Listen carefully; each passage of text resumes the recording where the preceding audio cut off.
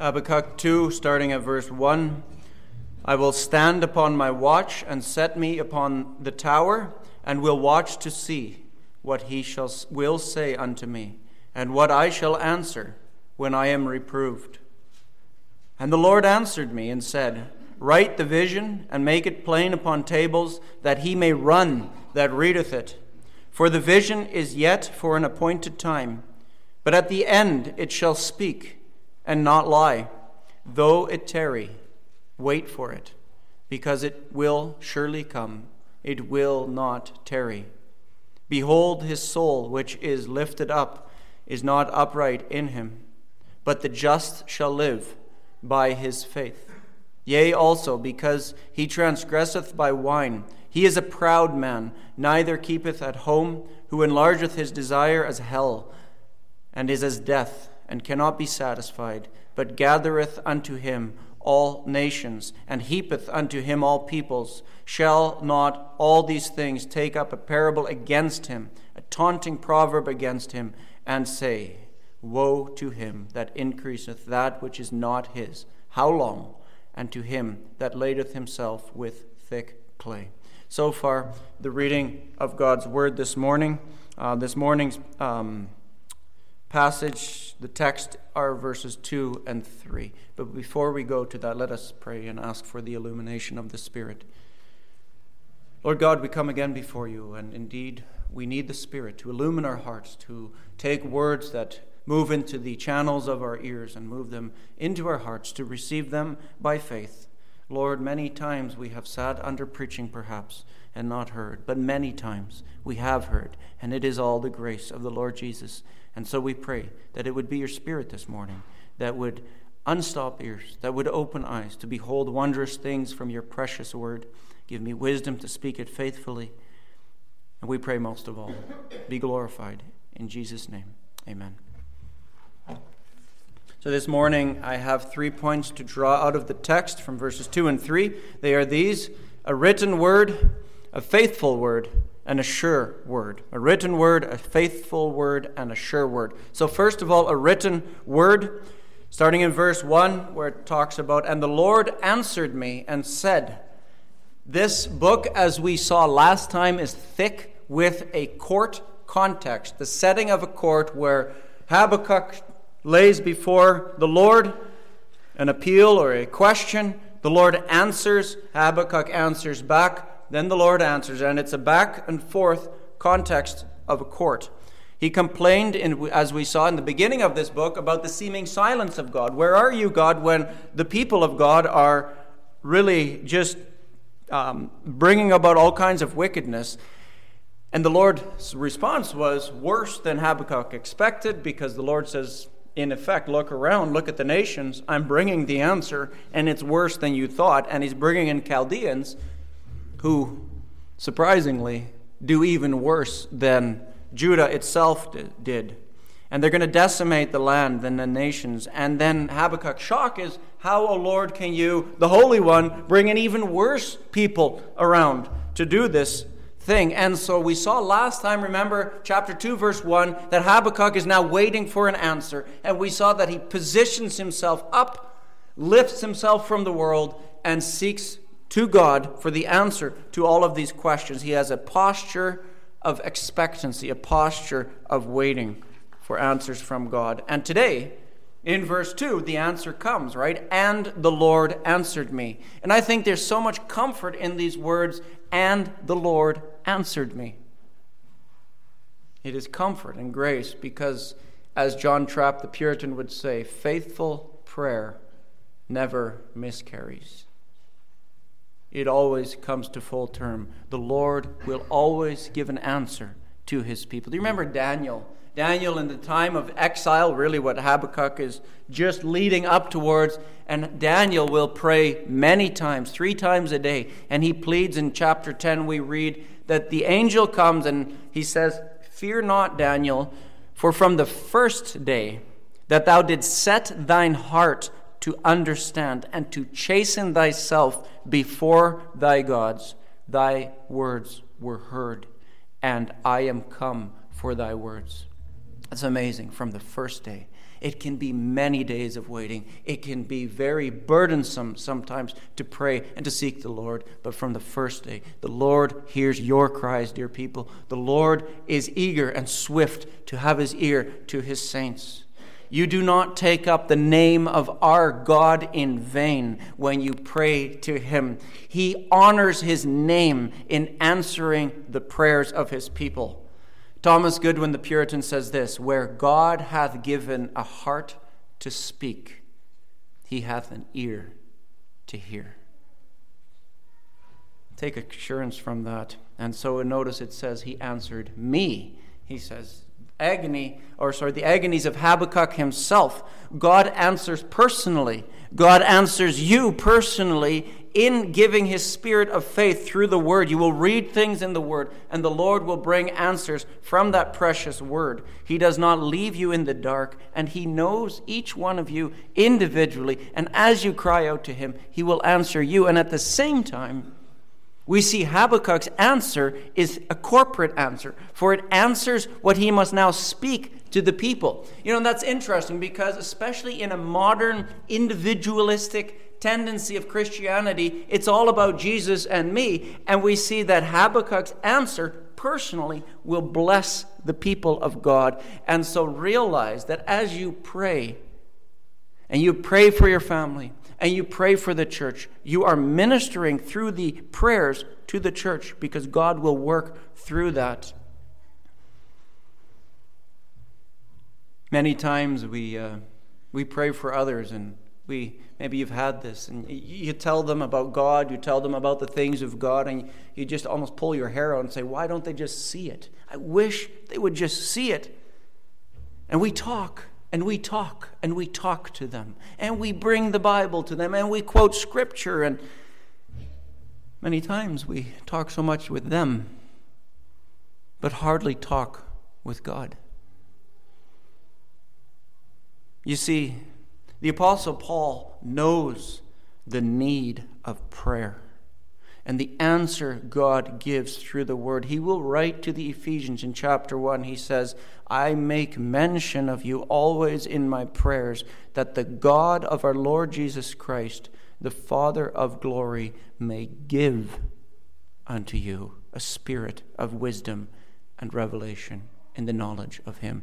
Evangelism and sanctification of this body needs to be founded in the people looking upward, so the Spirit can open eyes inwardly, so that you will know, dear people, what is the hope of our calling from the Lord Jesus. All of that is quickened by prayer, and so the answer is a blessing. But look at what the answer is. It says, the Lord answered me and said, write the vision. Write the vision. Notice it's got to be written. Why do you write things down? It is because, especially in scriptural terms, it wasn't just now for Habakkuk to remember. It had to be known by all people. It had to be expressed across. In fact, the word here that when it says write the vision and make it plain upon tables talks about some idea of permanence, some idea of passing on these words.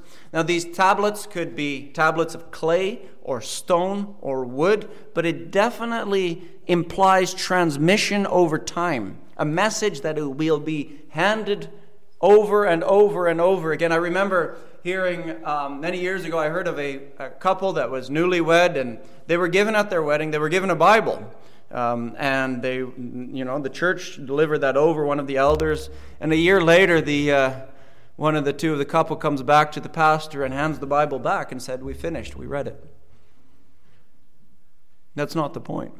We chuckle. Habakkuk was to write something down that was to be read over and taken from the impression of stone into the impression of the heart. That's the point. In Latin, the word scriptura, where we get scripture from, means what? The writings. Isn't that interesting? Write these things down. These are, dear people, the writings of God. In Greek, the word is graphe, also meaning the writings. The Holy Scriptures are the holy writings that penmen were commissioned by God to put down for us. And you know what that means? It means we should be eager then to support the distribution of Bibles around the world. And I would heartily encourage you to support the printing of Scripture and to see it go into many nations, because often it is as Bibles go into dark nations that people who don't even have a missionary witness will read the Word, and the Lord will use the written Word to impress His truths upon them. The fact that it's engraved on tablets also means that it cannot be changed. There's a permanence to the Word of God. The doctrine of the preservation of Scripture, which is not talked about too often, but it means we have in our possession a certain and a sure, pure word that can be received and held on to. And we must look in the lineage of Scripture handed down over generations to say this is the Word of God. You know, it's interesting that even Isaiah was told the similar words. God said to Isaiah, He says, "Now go, write it before them in a table, and note it in a book." And then these words, "that it may be for the time to come forever and ever." So the idea is clear. Pass it along so that every generation may be blessed with these words. Now, this can be counter to those who say that, well, the prophets only wrote for the people to whom they spoke, for that generation. I've heard people say, well, that was only for Israel, or that was only for the church of Ephesus, or that was for the church of Thyatira, and that's not for us. Well, unless the book of Romans was only written for the Christians in Rome, you know what it says? It actually says there in Romans 15:4, "For whatsoever things were written aforetime were written for our learning, that we through patience and hope and comfort of the Scriptures might have hope." Romans 15:4. You see, throughout these visions, we are going to see a redemptive thread woven through the then current events, the things that were going on in Habakkuk's day, that will continue to speak even though we will never see the swords of Babylon, because that's history. We will see the swords of the new Babylon, the Neo-Babylon, as God's enemies continue to mount their assaults on the church of God. And so this vision, to conclude that point, is written also for us. Now this kind of takes us to a little bit of a shifting of gears here, because notice the phrase, "and make it plain." Make it plain. Now some scholars just think, well, that's just large, legible letters. But the plain language is actually the language of legal documentation. This is seen in a very strong link back to Israel's covenant documents. Where does your mind go when you think of Israel's covenant documents? It goes back, right, to Exodus 20, the giving of the law. Remember, the law was given twice, but the word "to make plain," that rare Hebrew word is only used 3 times in all of the Old Testament. Twice in Deuteronomy, and here in this passage. That's it. Deuteronomy 1:5. "On this side Jordan, in the land of Moab, began Moses to declare this law," or to make plain this law. The other one, Deuteronomy 27:8. "And thou shalt write upon the stones all the words of this law very plainly." In fact, the word for tablets is hands down most frequently used for the covenant book of the people of Israel, the Torah. And so this is unmistakably a link that Habakkuk gets back to the founding of the covenant people, the community of Israel. And the word tablets is plural. You see that? Tablets, tables. Just like in today, when you go to the bank and you get a mortgage or you make a covenant with the bank, you get a copy and they get a copy. And thus you had 2 tables, most likely the fact that it was written on 2 tables of stone was the idea of witness, of 2 identical copies, just like the Old Testament, and here as well. This is no accident. And all of this means that this vision that we're going to see unpacked in the next messages about this book are all at the level of the Torah, of Israel's historical founding documents. Why is this significant? It's significant because if you just flip your Bible back to chapter 1, do you remember verse 4? We talked about this. Therefore, ha-Torah, the law, the Torah, is slacked. Habakkuk had questioned the wickedness of the people, the fact that they had run roughshod over the law, and he says, Lord, what are you going to do? Are you going to enforce your law? Is your law going to hold up? And he gets a new vision, a new covenant document that links straight back to the founding documents. So God's answer is a reestablishment through this vision of the hope, the surety of his covenant. He will uphold his end of his covenant people's bargain all the time. He has not abandoned the covenant book. He has not abandoned what he promised to do. He holds fast to this. You know what's interesting is that in Jewish rabbinical history, you remember there's 613 laws in the Old Testament, in the Torah, in those books. The Jews believed and taught that the 613 were reduced to 1 in this vision. They saw the link. They saw the link. Now we're going to plumb it out next time further, but it is in verse 4.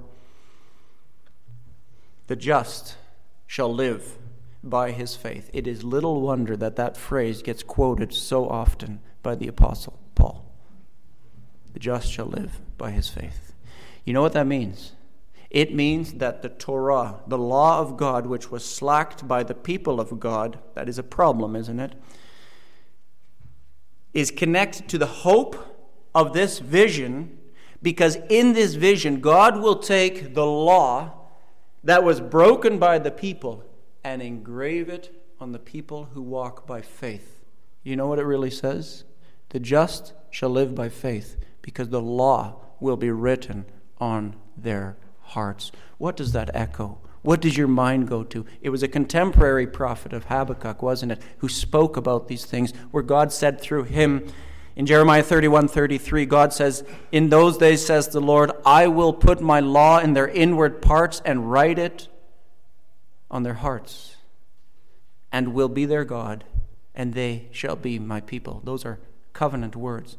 I shall be their God. They will be my people.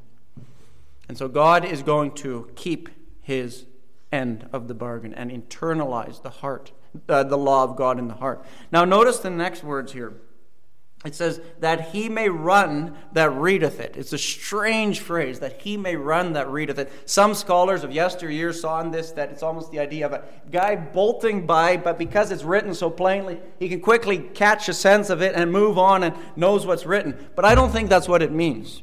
I agree with those scholars who sees in the runner a messenger. Because in those days, people didn't jog for fun. People were in shape. You ran if you were to herald something. Behold, a runner. Gehazi was the servant of the prophet, and he ran with messages. That's the whole point. So runners herald, and heralds go in public to announce what they've been told to announce. And so the idea of the runner here is he's going to only proclaim what is written, what is inscribed in the vision. In fact, to run without God's sanctioned word is strongly forbidden in the Bible. Jeremiah 23:21 says this, I have not sent these prophets, yet they ran. I have not spoken to them, yet they prophesied.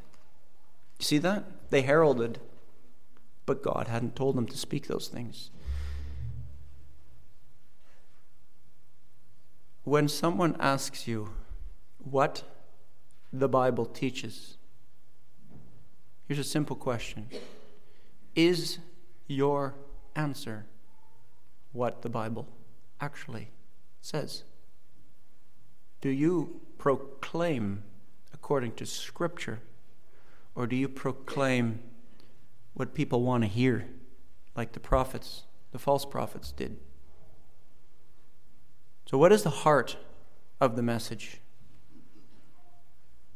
This is interesting because you remember, as we link this back to the giving of the first tables of the law, remember the first ones were smashed because the people abandoned God and put up the golden calves, remember?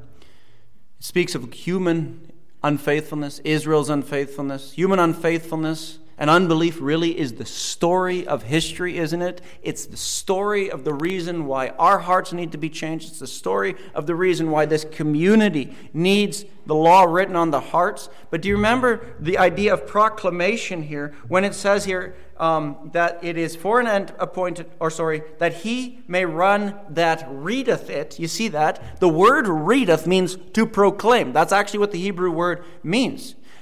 But again, going back to the original documents here. What was proclaimed at the giving of the law? Who proclaimed at the giving of the law? What was said? Whose glory was put forward? Who speaks? Is it Moses that proclaims? No. It's God himself. Listen to this from Exodus 34, 6 and 7. It says, and the Lord, Jehovah, passed by before them and proclaimed. It's the identical word of the word readeth. The Lord God, merciful and gracious, long-suffering and abundant in goodness and truth, keeping mercy for thousands, forgiving iniquity and transgression and sin, and that will by no means clear the guilty, visiting the iniquity of the fathers upon the children, and upon the children's children, unto the third and fourth generation. That is the proclamation that accompanied the tables of stone. And so every proclamation of the law, every proclamation from Scripture must speak of God. Because God proclaimed himself, his goodness, his justice, his truth, his righteousness. And so putting that together, this is what it means. It means that Habakkuk's vision will ultimately also proclaim God.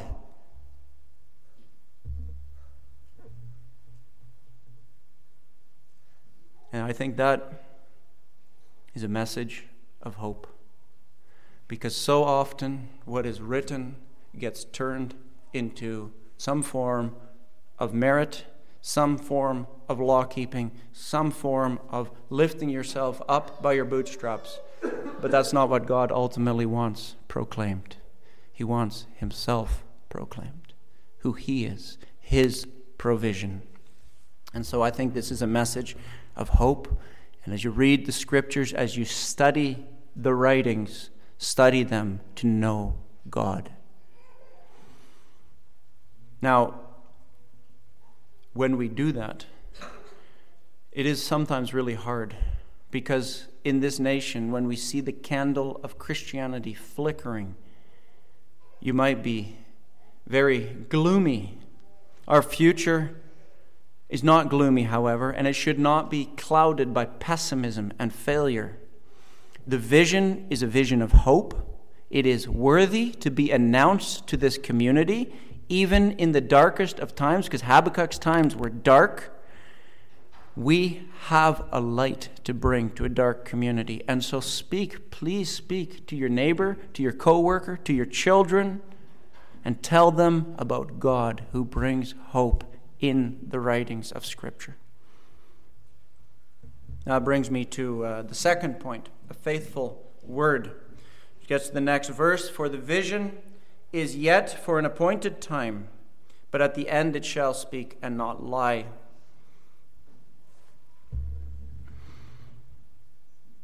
What is the vision? You might have been wondering this whole time, well, what is the vision? Well, the vision is really the rest of the book.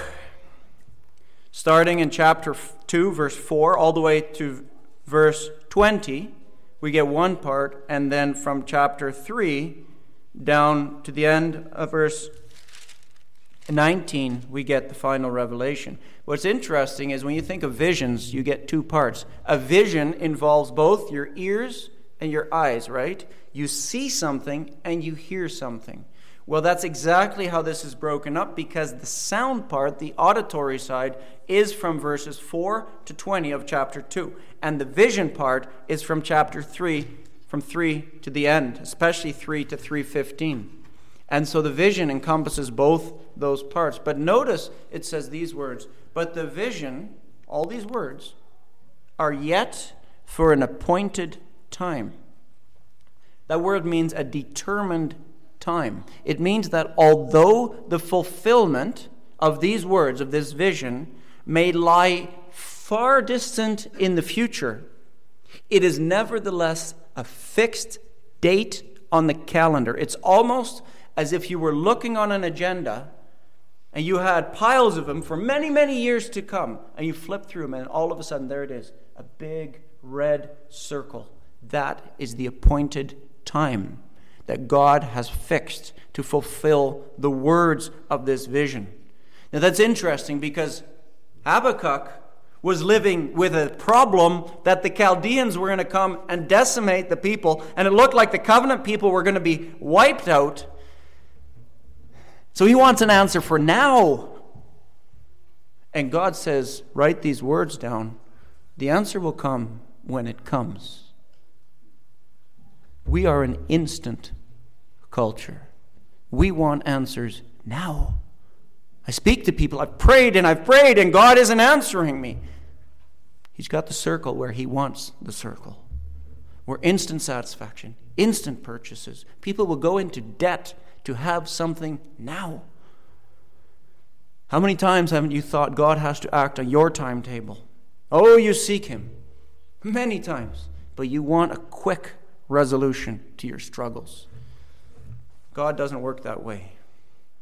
So often I have little patience for the God of all patience.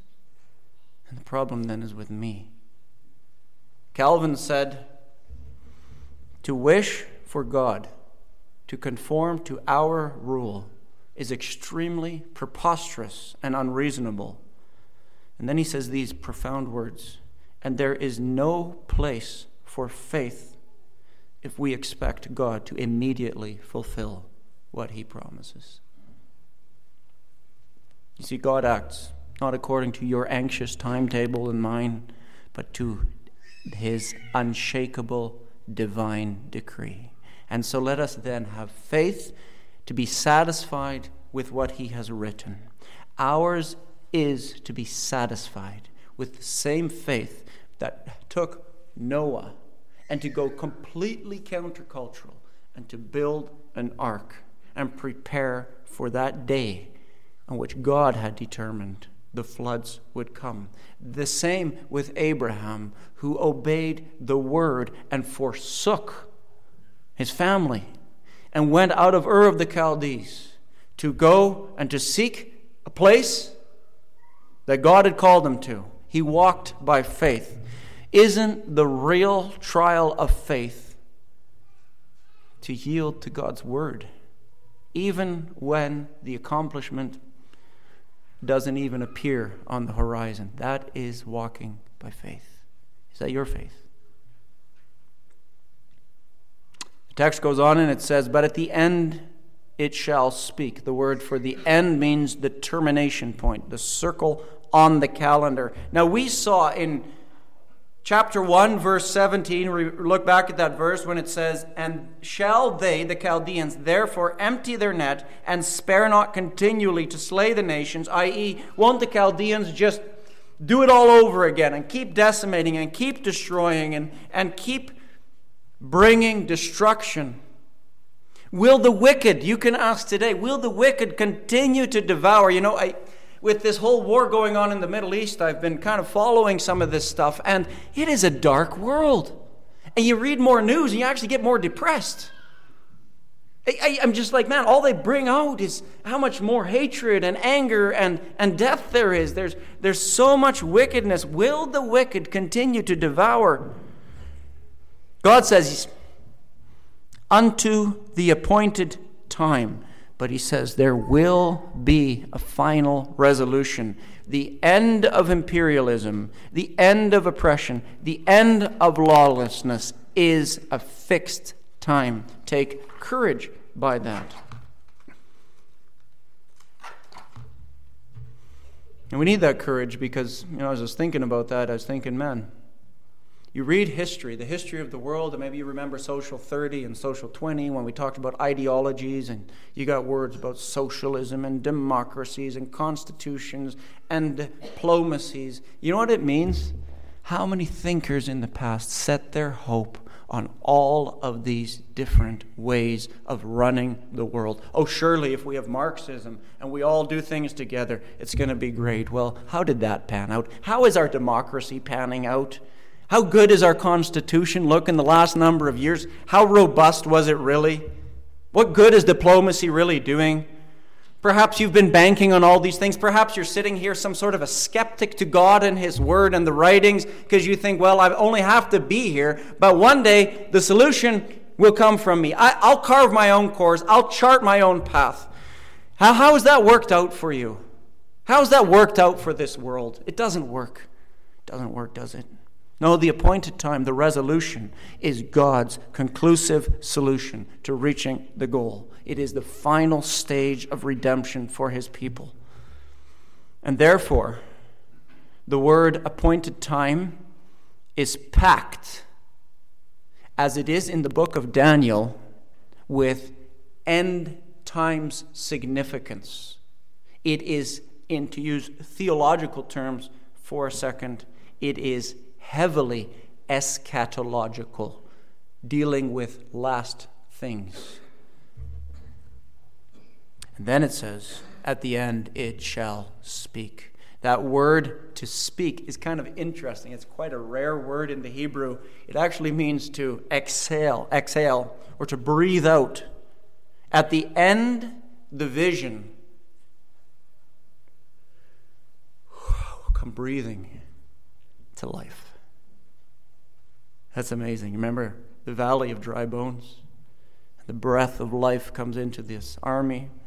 In the same way, at the end, at the termination point, on that fixed day of God's determined purpose, it will breathe to life and manifest vigor and hope and expectation. One commentator put it this way. He says, true prophecy is animated, as it were, by an impulse to fulfill itself, one day to come to life. And therefore, in every way, these introductory words to the answer that Habakkuk is given in the vision is packed with God's own desire, God's own longing to see the vindication of His Word that gets written down, transcribed, that one day breathes to life. And therefore, it says in the next words, and it shall speak and not lie. Because how many prophets lied hope to Israel? Oh, it's all going to be fine. Go to Egypt. Egypt will take care of you. And Jeremiah says, don't go to Egypt, but they go anyways, and what happens? They get destroyed. It's not a solution. These prophets lied and lied and lied. The Bible actually says in Micah 2:11, it says, if a man walk in the spirit of falsehood and do lie, saying, I will prophesy unto thee of wine and of strong drink, he shall even be the prophet to this people. You know why he says that? Because that's what they wanted to hear. You want to be a prophet to the people? He says, go ahead. Tell them what they want to hear. Talk about wine and strong drink. Talk about parties and celebrations. That's the kind of people, kind of prophets these people want. Liars. People that make up stories. Is that what we want? No, we want truth. Redounding truth. We want God. And that's why God says it will speak in the end. But you have to be patient. God will never disappoint. It means God will never break His word. In fact, remember in Numbers 23, it says, God is not a man that He should lie, neither the Son of Man that He should repent. Hath He said it? And shall He not do it? Or hath He spoken? And shall he not make good? Is Christ not the Amen? Surely, certainly, the faithful and the true.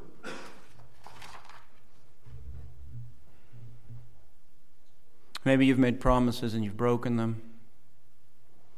Sometimes you're limited by your abilities. Sometimes it's your time. Sometimes it was others who got in the way. Most of the times, it's our own sinfulness. Not so with God. The Bible says he is a God of truth, without iniquity. Just and right is he. Deuteronomy 32:4. Perhaps you're sitting here and you think, well, yeah, but my particular situation is worse than someone else's. You can't compare me to them. Mine's worse. My situation is hopeless. Maybe you think, well, actually, it's not my situation. It's me. I'm hopeless. I'll never change. And your personality, you say, I'm just a pessimist by nature. That's who I am.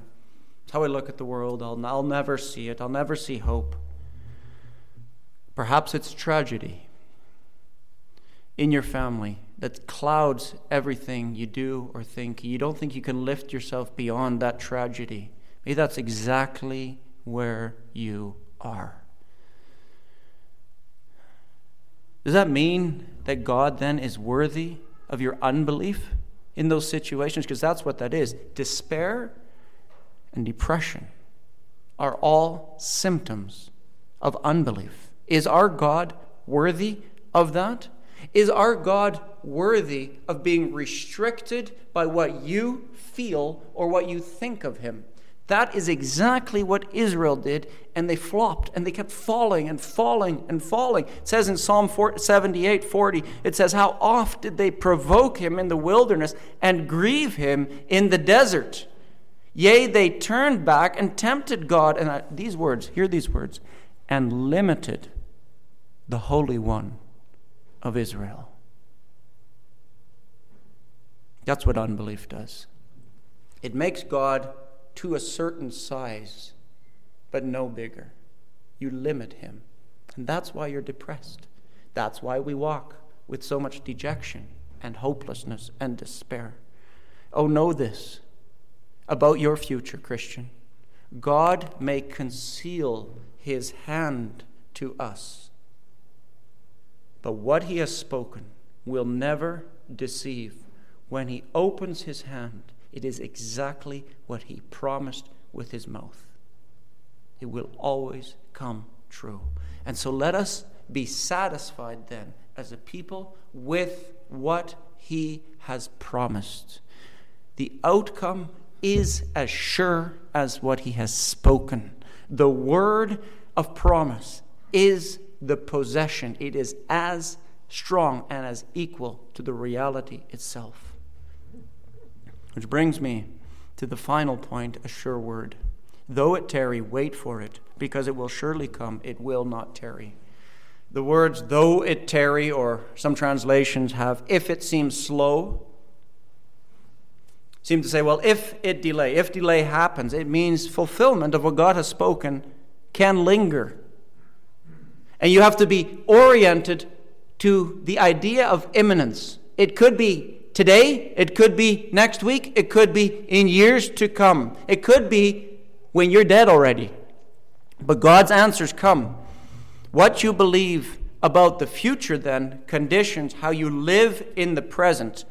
Okay, it can linger, but it will come. And therefore God says, wait for it. Isn't that interesting? Because we saw in verse 1, Habakkuk puts himself on the tower of waiting and says, I'm waiting for you, God. And God answers, and God says, I'll give you these words, write them down, and now wait again. See that? Our duty as Christians with the word is simply to wait. Even when that may be very difficult for you to do in your situation. Maybe you've been praying for a child. You've been praying for the health of a child. Wait. God's answer comes in his time and in his way. The true character of faith is one of continued trust. But often, like Israel of old, we want to fulfill God's promises for him. I've actually seen that in magazines. Help fulfill biblical prophecy. Do this and this and this. No, you just are called to be obedient to the word. This is the will of God for you, to the Thessalonians, even your sanctification. God's will for us is our holiness. He will take care of fulfilling the details of his word. He does not call you to adjust his promises for him or to fit them and squeeze them into the changing circumstances. Don't try to squish them in to your box. And then it says, because it will surely come and will not tarry. And this is kind of interesting because look at your Bible very carefully. You see back in verse 3 earlier, it says, though it tarry, and at the end it says, it surely will come, it will not tarry. So we have two tarryings here. Doesn't make any sense. Is this a contradiction? No. The first word, to tarry, has a slightly different nuance. It means to hesitate or to linger. The second one means it will not delay. It will not be late. The first one speaks of our perspective. From a human perspective, it may appear to tarry, it may appear to delay. We judge according to our haste, but the second one is from God's perspective. It's certain, it's sure, it's an inflexible certainty. God never postpones, ever. God's time is the best time. You know, I'm myopic. If I take my glasses off, you could say all kinds of things and do all kinds of things. I can't really make out I don't know if you're smiling right now or crying about what I'm doing. But to be myopic means I don't see far. I see outlines, I see blurry figures, and if I take my glasses off and walk around, I'll stumble quickly. I trip. I go in haste. But these glasses are as the word of promise. I get precision by them. I start to see reality and walk forward into the future, the paths of life, with the precision of God's sure, certain word. And by these, I know the target is fixed. I know the date is coming, and it's not moving. That's why it says, it will not tarry. Now I want to really tie a bow on this whole thing at the end when it says it will not tarry, the word it. Because throughout history, many interpreters have seen in the it a he. Because it seems to speak of the vision, right? Visions are inanimate things. But he is a person. Visions don't actually tarry or delay or come. Visions don't actually speak out loud. They are recordings. But beings tarry, delay, or come. Beings lie or speak the truth. And I agree with those expositors who see in the vision really a person. So let's read it like that. For the vision is yet for an appointed time, but at the end it shall speak and will not lie. Though he tarry, wait for him, because he will surely come. He will not tarry. God himself will come to vindicate his words. God himself has an enduring allegiance to himself. You remember how I said earlier that visions go both through the ear and the eye gate. Remember that? And I said that in chapter 3 we got into the sight part of the vision. Look at verse 3. Chapter 3, verse 3.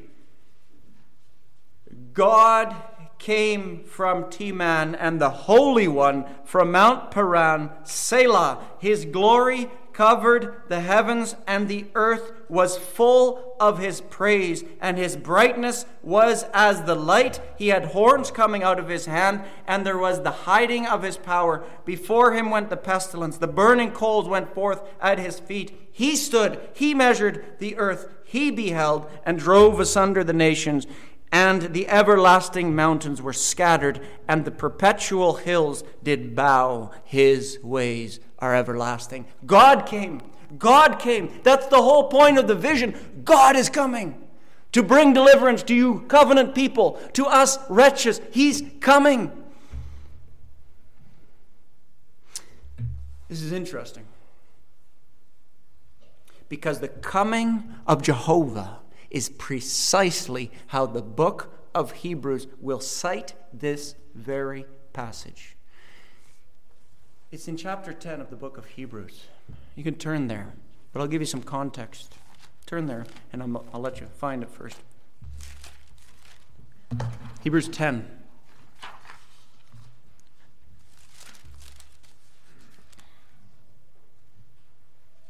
Verse 32. Before we start reading, remember this. This is written to Hebrew Christians. They were Jewish, had turned to Christ, the Messiah, but things got tough, and now they wanted to go back. They wanted to give it up. Why? It was taking too long. Life got too hard. Things were difficult. Look how it's written here. But call to remembrance the former days in which, after ye were illuminated, ye endured a great fight of afflictions. In the beginning, when they became Christians, it got hard. Partly whilst ye were made a gazing stock. I literally talked with someone not too long ago that said, I am a scandal, I am a gazing stock. That's exactly what Christians become, a gazing stock.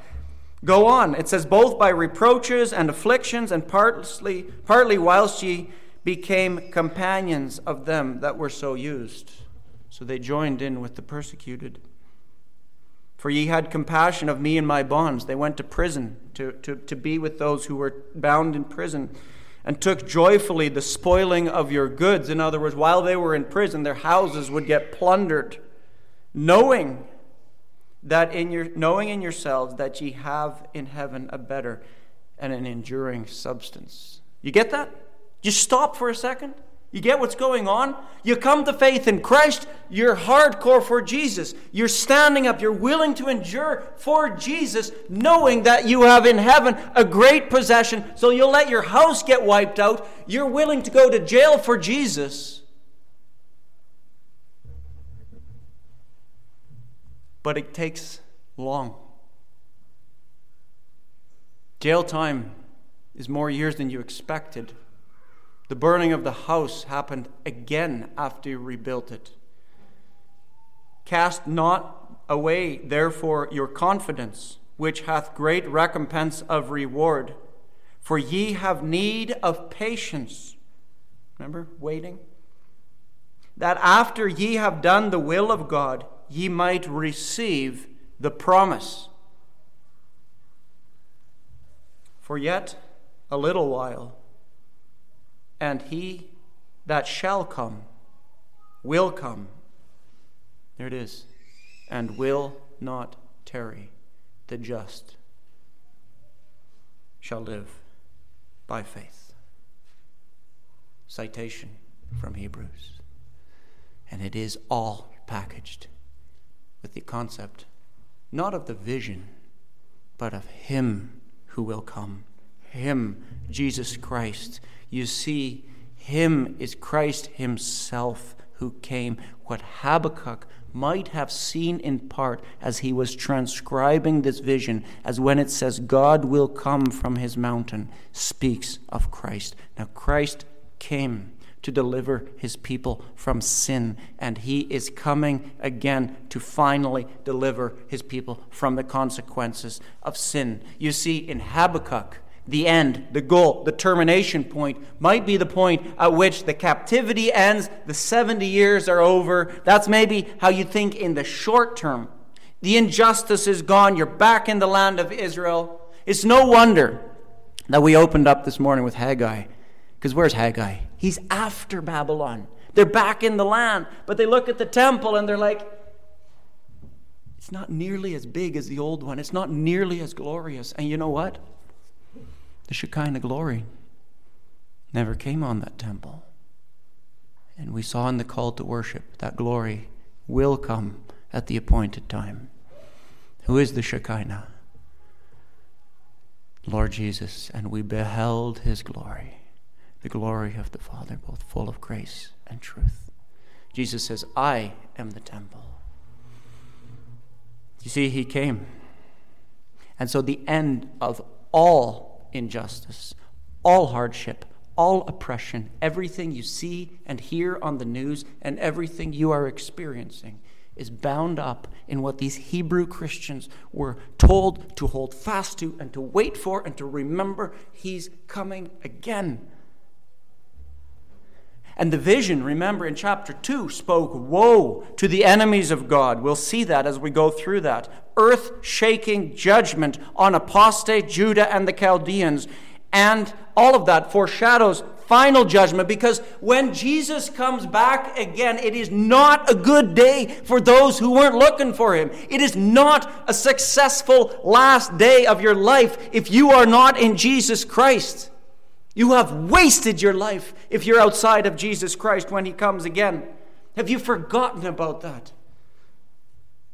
But that last day also speaks of the vindication of God's people who held fast, who looked like Noah and kept building in spite of the mocking, in spite of the fact that not a drop of rain had fallen to the ground yet. Psalm 102 says this, Thou shalt arise and have mercy upon Zion, for the time to favor her, yea, the set time is come.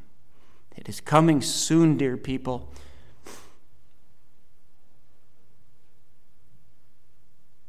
Perhaps you thought Jesus would mop up evil sooner. Some people have said, it's going to be in my lifetime for sure, because look how bad it is. Some of them have already passed on. Many of them have passed on. Remember Y2K? It was all going to be over then. That's come and gone.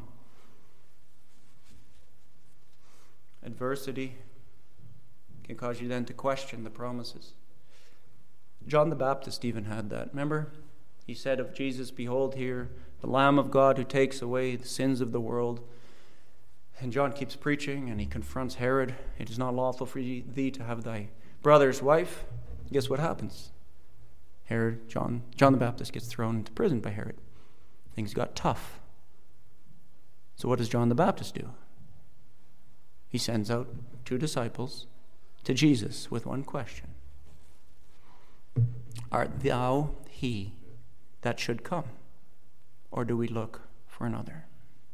He was discouraged. He wasn't supposed to go to jail. The Messiah was here. And Jesus' answer comes from Isaiah, where it talks about the blind see, the lame walk. You look that up later at home. That reference, back in Isaiah, it's a couple references. Look them up.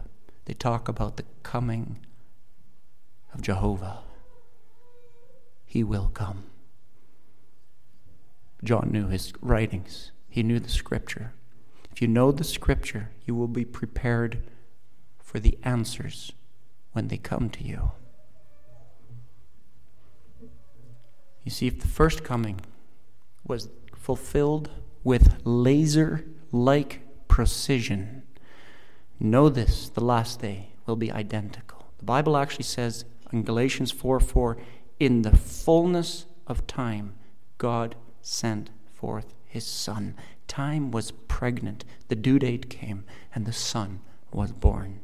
Exactly according to promise. Do you think God's going to delay on his last day? Do you think it's going to be 1 millisecond too late or too early? No way, Christian. Hold fast. God will come again. He will not set another date. It will be there. Now, some of you may be nearing the last years of your life, humanly speaking. You look back at good years with many precious memories. But you also look back at years of failure and discouragements. You might miss some people that were once part of your life. The older you become, the more people you bury.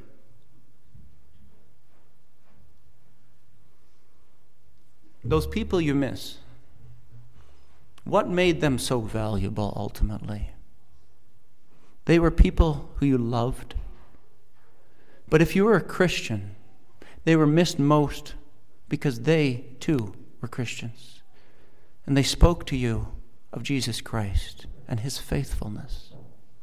Have you passed on the baton to the next generation?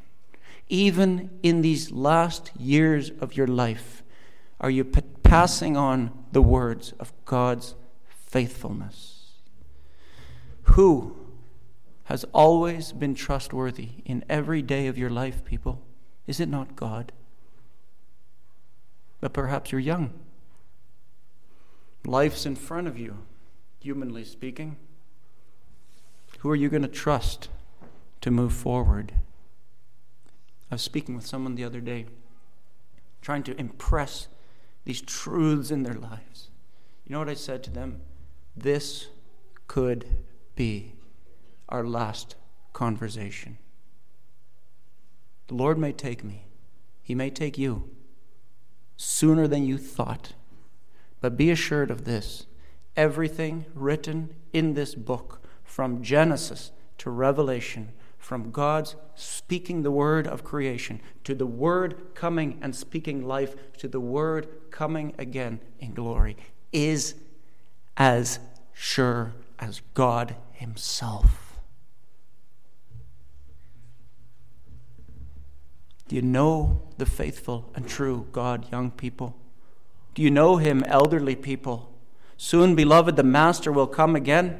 If you're in Jesus Christ, that day of his return, you will say, as it were, farewell to struggle and sorrow. You will say farewell to God's enemies. Farewell to all who persecute and mock your Savior. You will say farewell to sin. And believer, you can boldly say already today, I go to be with Jesus and his people forever. God's answer is a vision. No, it's a person. It's him who brings hope amidst the ashes. Soon, brothers and sisters, you will raise your hands and clap for joy, for the Lord Jesus will come. He is worthy to be admired by all the saints. That's what the day of his coming will be. Your future, beloved, is perfectly determined by God, written on tablets, engraved in the Holy Scriptures. And therefore, go out from here, believers. Lay hold of the future by laying hold of Scripture and trust the word of promise. Amen.